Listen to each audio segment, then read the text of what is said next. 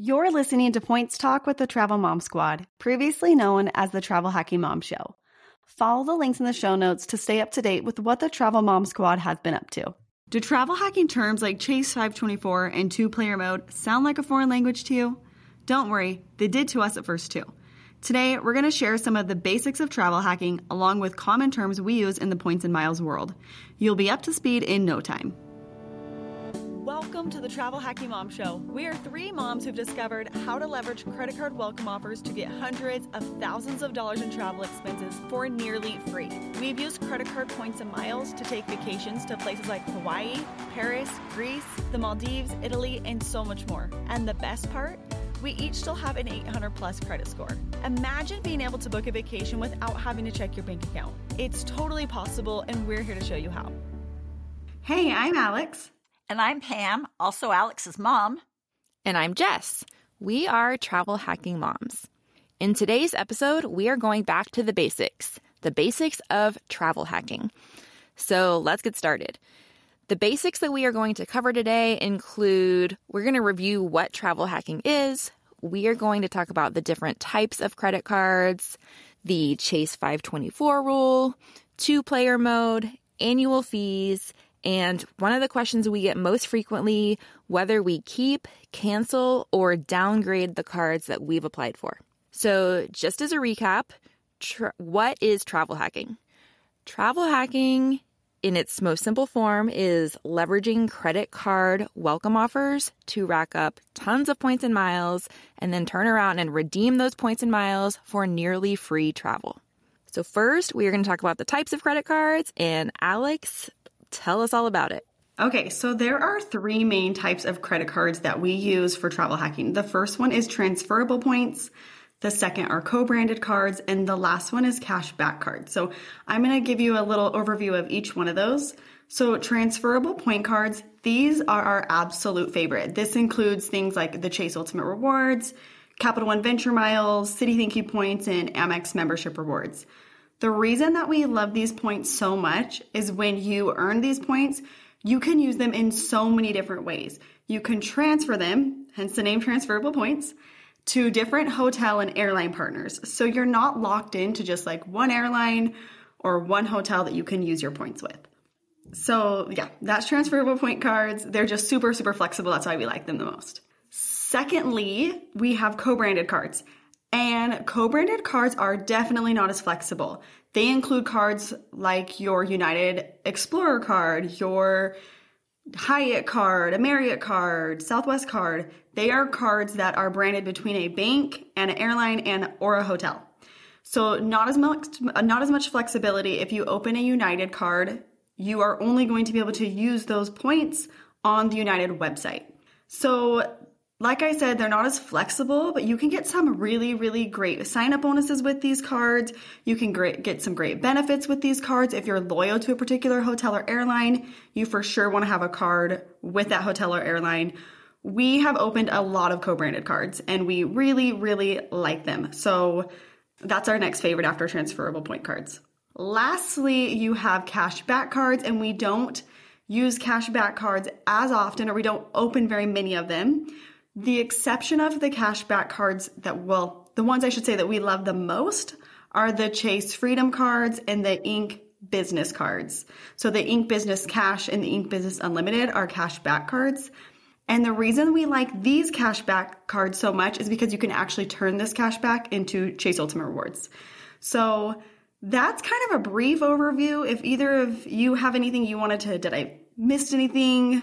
I think that people often think that, if they fly United a lot or if they stay at Hyatt's a lot, then the default should be like, oh, then I need to open a United card, or oh, then I need to open a Hyatt card, when in reality, the cards that we're often recommending to beginners are the cards with the transferable points, because you have so many more options. Like if you open the Chase Sapphire Preferred, you could transfer those to United or Southwest or Hyatt. Like it's kind of like that card is a Hyatt card and is a United card and is a Southwest card. And so it's like the best of both worlds because, like you said, you're not locked in to one program the way you would be if you just got the Hyatt card. Yeah, that's a good point. I'm so glad you brought that up. The other thing I was thinking of when you said that is a lot of people think too, if I want Southwest points, I need to just use my Southwest card for all of my purchases.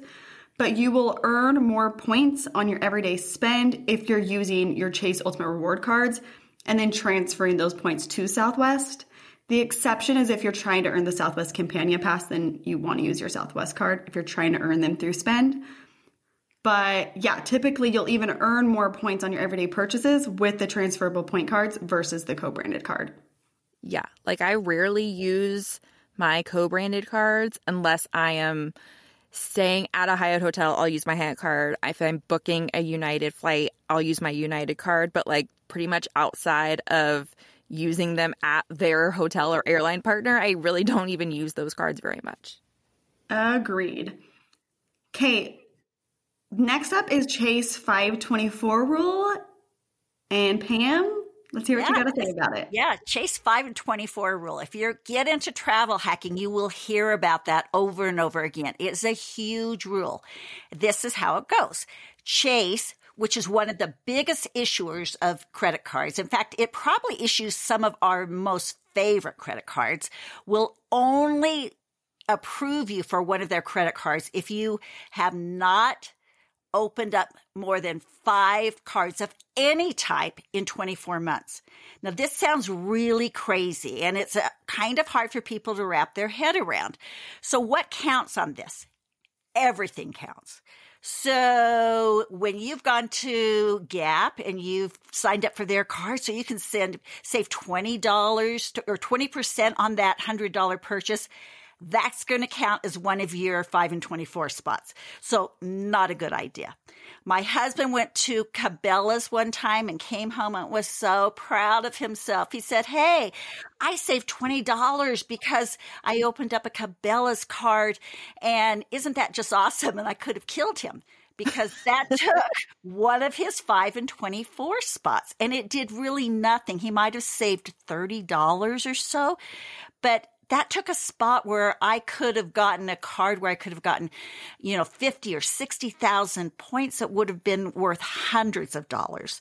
So it's really important to keep that Chase 5 and 24 rule in mind. So because of this, we often recommend that people open up all the Chase cards they'd like to open up before they go on to the other cards, because the other card issuers don't care. It's just Chase. Chase cares about this. But once you've opened up 5 cards of any type, they're not going to give you another chance at any of their cards until you go back under the 5 and 24. One of the good things is that business cards don't count for that. And so that's helpful. So you could actually, if you're at 4 and 24, you've got 4 credit cards and you want to open up something, but you want to keep a spot open for a Chase card in case a great offer comes up. The best idea is to open up a business card because that's not going to count towards your 5 and 24. Currently, my husband and I are both over 5 and 24.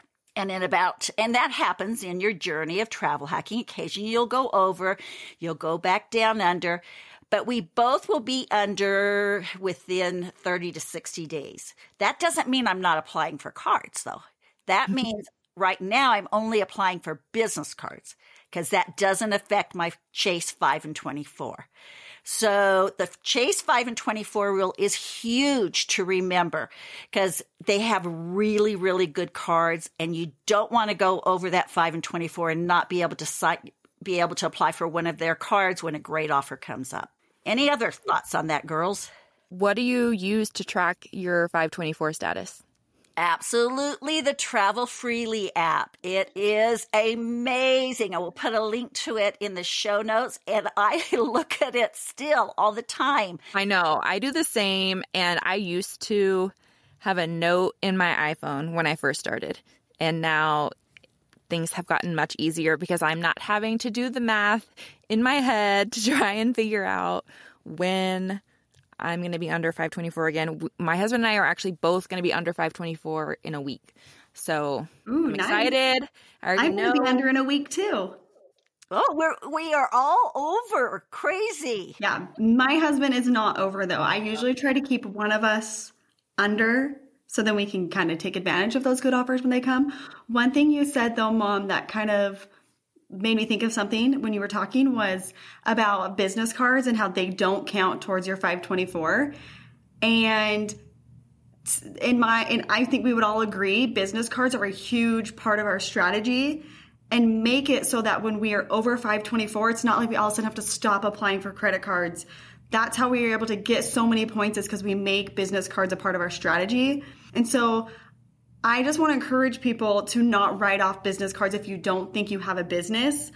There's a lot of ways you can qualify for business cards. You don't need to have like some giant corporation. You don't even need a business license. So we'll put a link in the show notes too for our blog post about how to qualify for business cards, because it can kind of take your travel hacking to the next level. And Alex, isn't there a couple business cards that do count against your 5 and 24?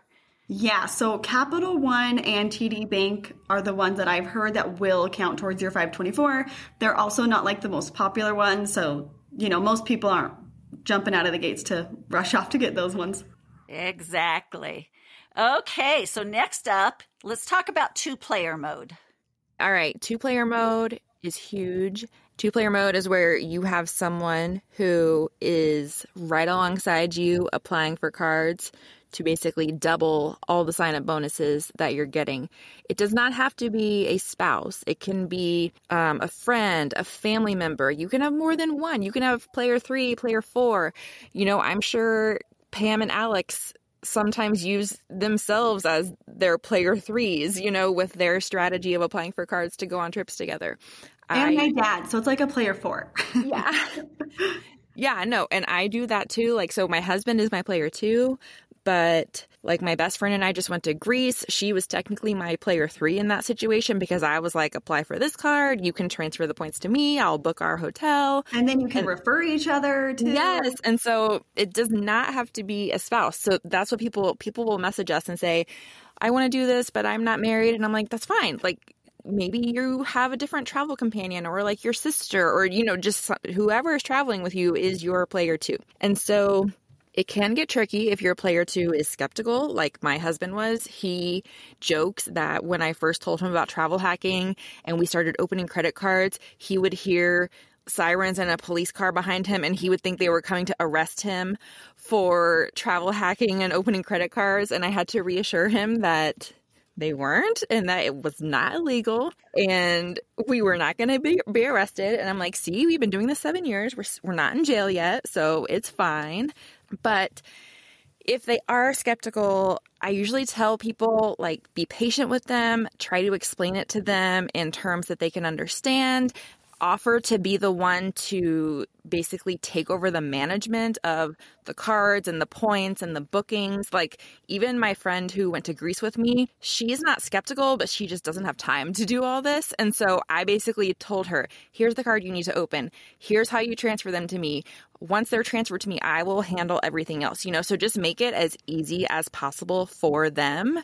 And then once you start taking them on the free trips, they will become addicted just like you are. And so it's kind of once they see the proof that it really does work and it's legit, it's not a scam, it's not too good to be true, then they will be more involved, and it'll be easier to get them, on board for future trips. And then as far as why it's important is, like we've said, you're basically doubling the number of points you're getting from welcome offers, but you're also getting referral points along the way for referring them for cards. So let's take the Chase Sapphire Preferred, for example. The standard offer on that card is 60,000 Ultimate Rewards points after you spend $4,000 in 3 months. So if I just applied for that card by myself, cool, I have 60,000 points. Now let's say my husband applied for that card. He gets 60,000 points. Cool, we have 120,000 points. But let's say I refer him.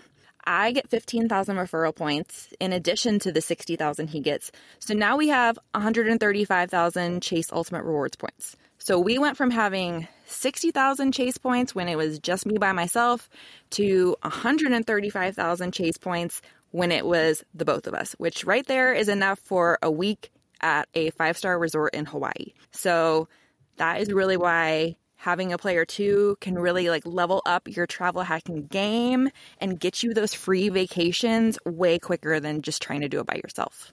I have a question for you. Oh, go ahead, Alex. Do you make your spouse an authorized user? No. Okay, tell us about that and how that applies to 524. Yeah, so okay, let's say in the scenario I just went through with the Chase Ultimate Rewards points that I had made my husband an authorized user on my account when I applied. It does not technically count towards my husband's 524 status, but Chase's system cannot differentiate between a primary card holder and an authorized user. And so as far as their system goes, it counts as if that counts as an account for his 524 status. So it is much easier, and you can, if you were to apply for a card and Chase denied you and it's because you were over 524 because you're an authorized user on someone's card, you can call them and ask them to overlook it, but it's just a pain, and I try to just avoid calling the banks if at all possible. Especially your player too. Like if they're hesitant, they're not going to want to have to call the banks. Yeah, like my husband would be like, I'm not calling Chase, no way. So it's easier from the get-go just to not even deal with that. And so my husband and I do not add each other as authorized users on cards for that reason. Now, if I added him as an authorized user, he still could get his own card. But again, it's just easier from the get-go to not add one another as authorized users. I was just going to say that I have the best player too, because he doesn't like to travel as much. So I get to use a lot of his points too. But he is totally on board with doing this, and he loves it because when he does travel, he's always saying, I do get to sit in business class, don't I? And he does, but I get to use a lot of his points too. So perfect player too. I really think that's the best way to get your skeptical player two on board, is to take on everything and just say, okay, I'm going to do it. And then take them on a trip. If you really want to be mean, you could book yourself in business and them in economy and be like, oh, darn, you didn't want to. I thought you weren't into the travel hacking stuff. Next time you can open a card too, and you can sit in business with me. No, I'm just kidding. But you should have them sit in business with you, because then they'll really be hooked. The problem is now, like the luxury, the business class, and the 5-star hotels and resorts is like all my husband wants to do. Yeah. And so I'm like, okay, we can't have every trip like that. We have to kind of, pace ourselves so that we can maintain some points for other things. Exactly. Okay, we're going to get into annual fees. And people hate annual fees in travel hacking when they get started. And they're always saying, well, I want a card that doesn't have an annual fee. So our favorite card, the Chase Sapphire Preferred for Beginners, has an annual fee of $95. But you're going to earn 60,000 ultimate rewards. And that is worth $750. And I can never figure out, I mean, if someone offered me $750 and I only had to pay them $95, I'd say, sign me up every day of the week, 365 days a year. I mean, it's such a good deal.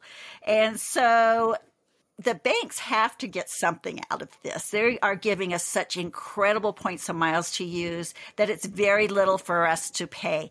And most of the time when we're paying these annual fees, we also get benefits. Like there's great travel benefits, insurance benefits with the Chase Sapphire card, really primary rental car insurance. So just really good travel benefits. And so it's often worth it to keep paying for the cards even after you get those points. Case in point, I live near Denver. And so that's my airport I usually travel out of. The United is a hub, and so I travel United Airlines a lot. My United Explorer card, again, that's a co-branded card, has a fee of $95 a year. That card gets me priority boarding. It gets me 2 airport lounge passes. Now, I'm not crazy about the United lounges, but once in a while, that's the only lounge I can go to, and so I do use those 2 every year. And it gets me a free luggage. And there's lots of times I don't want to do carry-on luggage. And so free luggage. So if I do that a couple times a year, if I use my lounge passes, which just that in itself is worth $95, those 2 lounge passes, and the priority boarding, absolutely worth my $95. So annual fees. Oh, you also, Mom, though, with that card, get TSA PreCheck or Global Entry every few years. So that's another perk. Actually, it's a win-win. I'm making money on them by paying that annual fee. And so always, always, always, that first year that you get a card, it is worth paying the annual fee for the points or miles that you're going to get. And often it's worth paying the annual fee every year thereafter because of the benefits you get.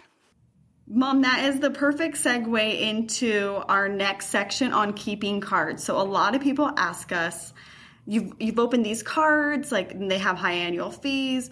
What do? Do you keep them all every year and pay that annual fee again and again? And if you have so many cards, that's a lot of annual fees. How do you manage that? How do you cancel some of these cards or what do you do? So we're going to go through the process and how we manage all these cards that we have. The first option you have is to keep your credit cards. So you have to decide for yourself if the benefits that come with that card are worth more than the annual fee. The idea is that like you should be making money on these annual fee cards. And if you're not coming out ahead, then it's probably a sign that that's not a card that you need to keep year in, year out. So the next step would be to look to downgrade your card. So if you decide, okay, I have this card, it's not really serving me. It was great for the first year when I got that big bonus, but I don't want to pay the annual fee still, you'll look to downgrade it. So this means you call the bank and you ask them to switch your current card to a different card with either a lower or a no annual fee. And they can help you know like which card you could switch to or what your options are. Some cards, though, don't have an option to downgrade to. So just be aware of that.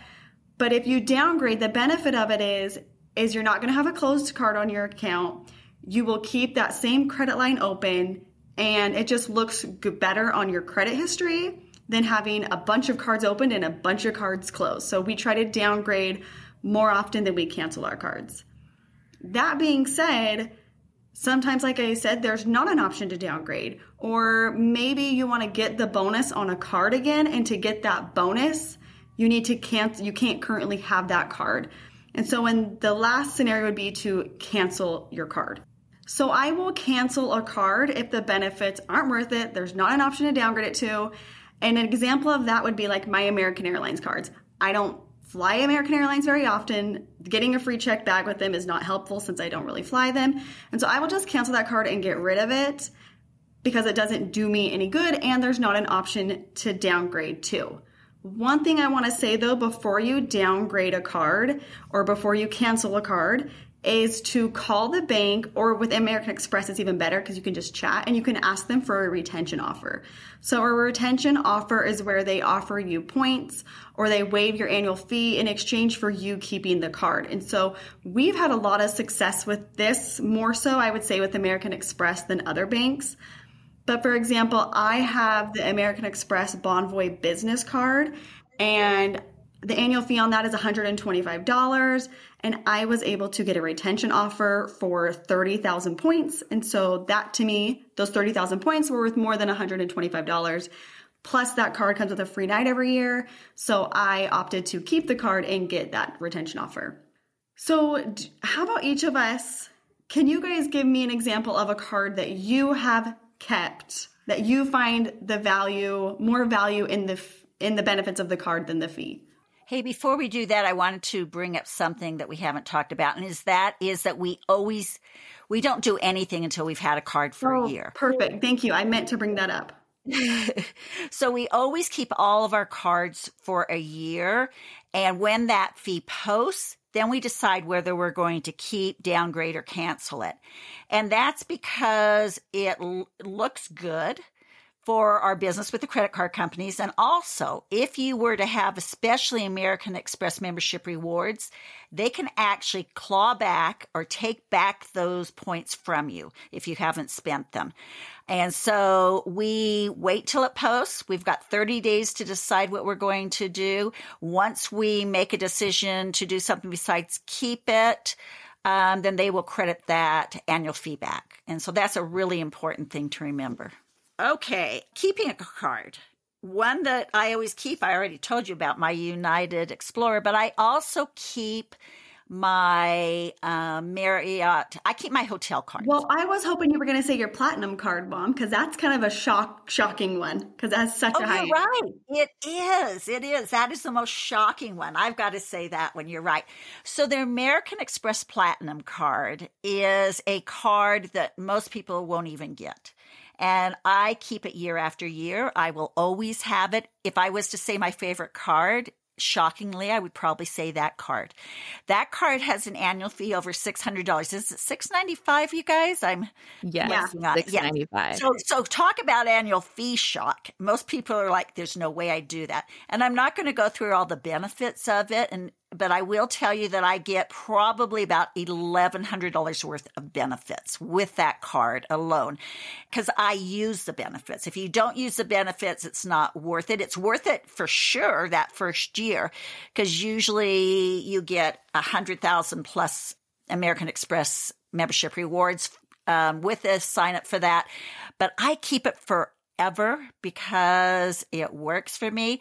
And I'm, as I've said, as you'll hear, a huge airport lounge geek, and nobody has better airport lounge access than the American Express Platinum card. And so that's one of the reasons why I always keep it. All right, I will go next. I will always keep my Chase Sapphire Preferred card. And that is because it has a $95 annual fee. It comes with a $50 hotel credit every year. If you book a hotel through the Chase travel portal, I am going to spend at least $50 on a hotel in a year. So that right there effectively brings the annual fee down to $45. And you have to have one of the Chase premium cards. And by premium, it just means one of the cards that has an annual fee, in order to be able to transfer your Chase points out to transfer partners like United or Southwest or Hyatt. So it is more than worth $45 a year for me to be able to transfer all of my Chase points out to Hyatt because I get so much value out of my Hyatt redemptions. So the Sapphire Preferred is one that I will always, always, always have in my wallet. Okay, it's really hard for me to choose one, so I'm going to choose two. Like Jess said, I will keep my Sapphire Preferred forever. The other one, though, that I will continue to pay the annual fee on is my Venture X card. It has a $395 annual fee, but it comes with a $300 travel credit each year in the Capital One portal. It has a 10,000 point anniversary bonus every year, and that alone is worth at least $100. So right there, I'm at $400 in the annual. So, almost over the annual fee in benefits. And it also has a bunch of benefits, but the next one that I love so much is their lounge access. They have access to Capital One lounges, which they only has one so far in Dallas, but they're opening up more.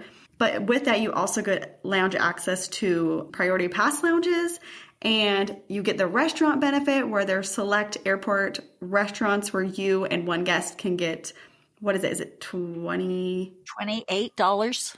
Oh, yes, $28 per person.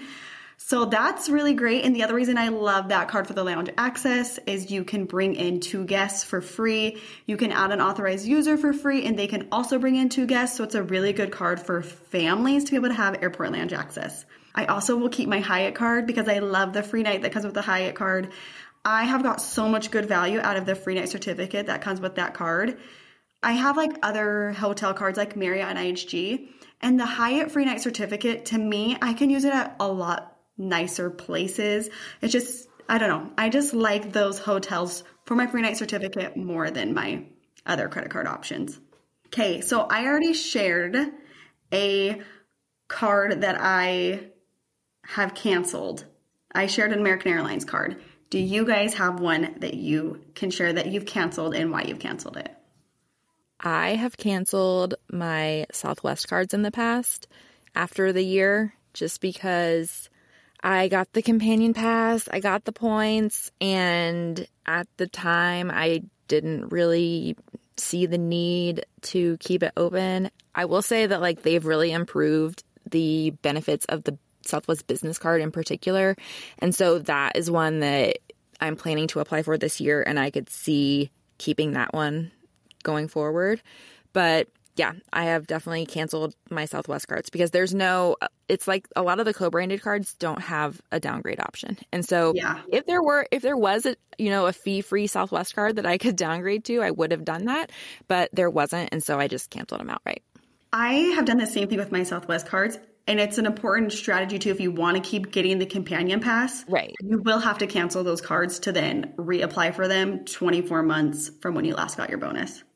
Okay, Mom, what about you? I too. I've opened up a co-branded airline card, the Delta, American Express Delta Gold card, and canceled it. I was interested in getting the miles, but it didn't really work for me because I don't fly on it a lot, and so I didn't want to pay the fee again, so I just canceled it. And I don't cancel very many. I don't think any of us cancel very many, but once in a while, it's the thing to do.